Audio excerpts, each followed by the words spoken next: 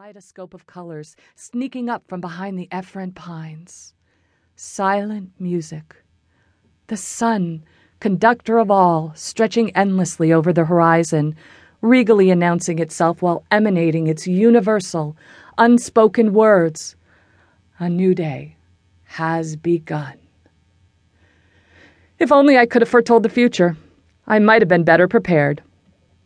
Today, as I forced myself to move from bed, I wanted to do some computer research before the sunrise, so I'd set the alarm for 4 a.m., but the dream woke me instead.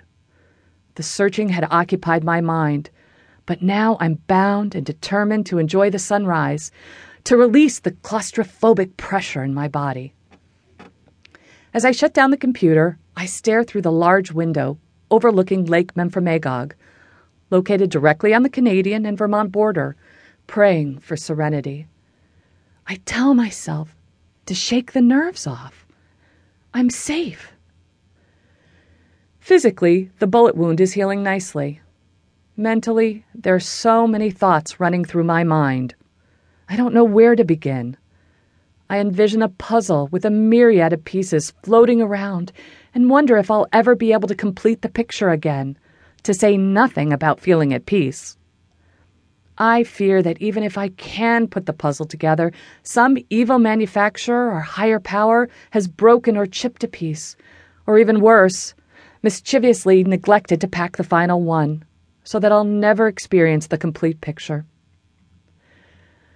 I wander onto the deck of the boathouse. Scantily clad, I settle into a vinyl car seat.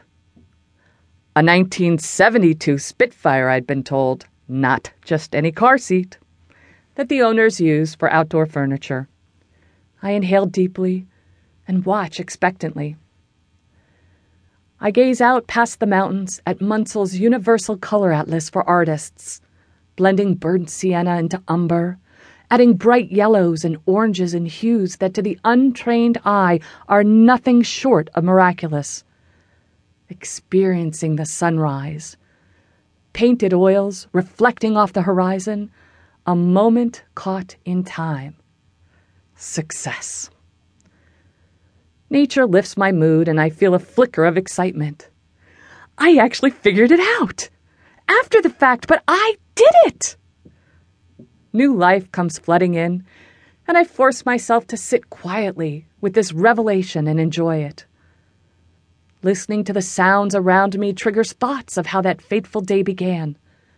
Total silence, broken only by an occasional bird chirping and faint sounds of squirrels rustling in the woods.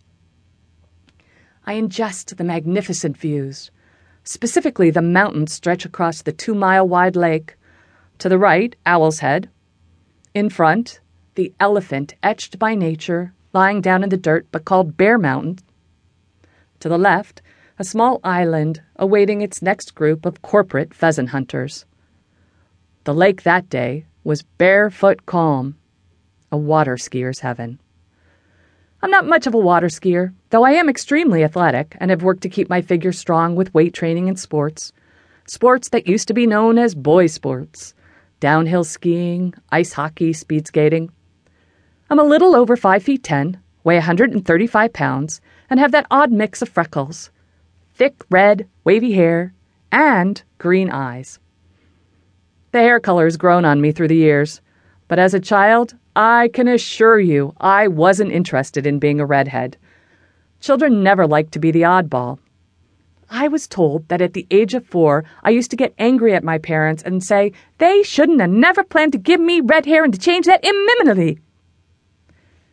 Ever, my dear Magdalena Lasige, should not have ever given you.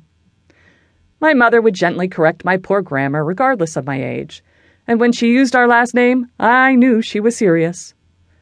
I wanted to be blonde, immediately, that is, and believed that, since they were my parents, they could control everything. It's amazing how the older we get, the less our parents seem to control, much less know. I considered dyeing my hair in my teens, but somehow I got used to and liked the special attention. I finally decided that if God had given me red hair and he knew every hair on my head, well, then that's what I'd live with.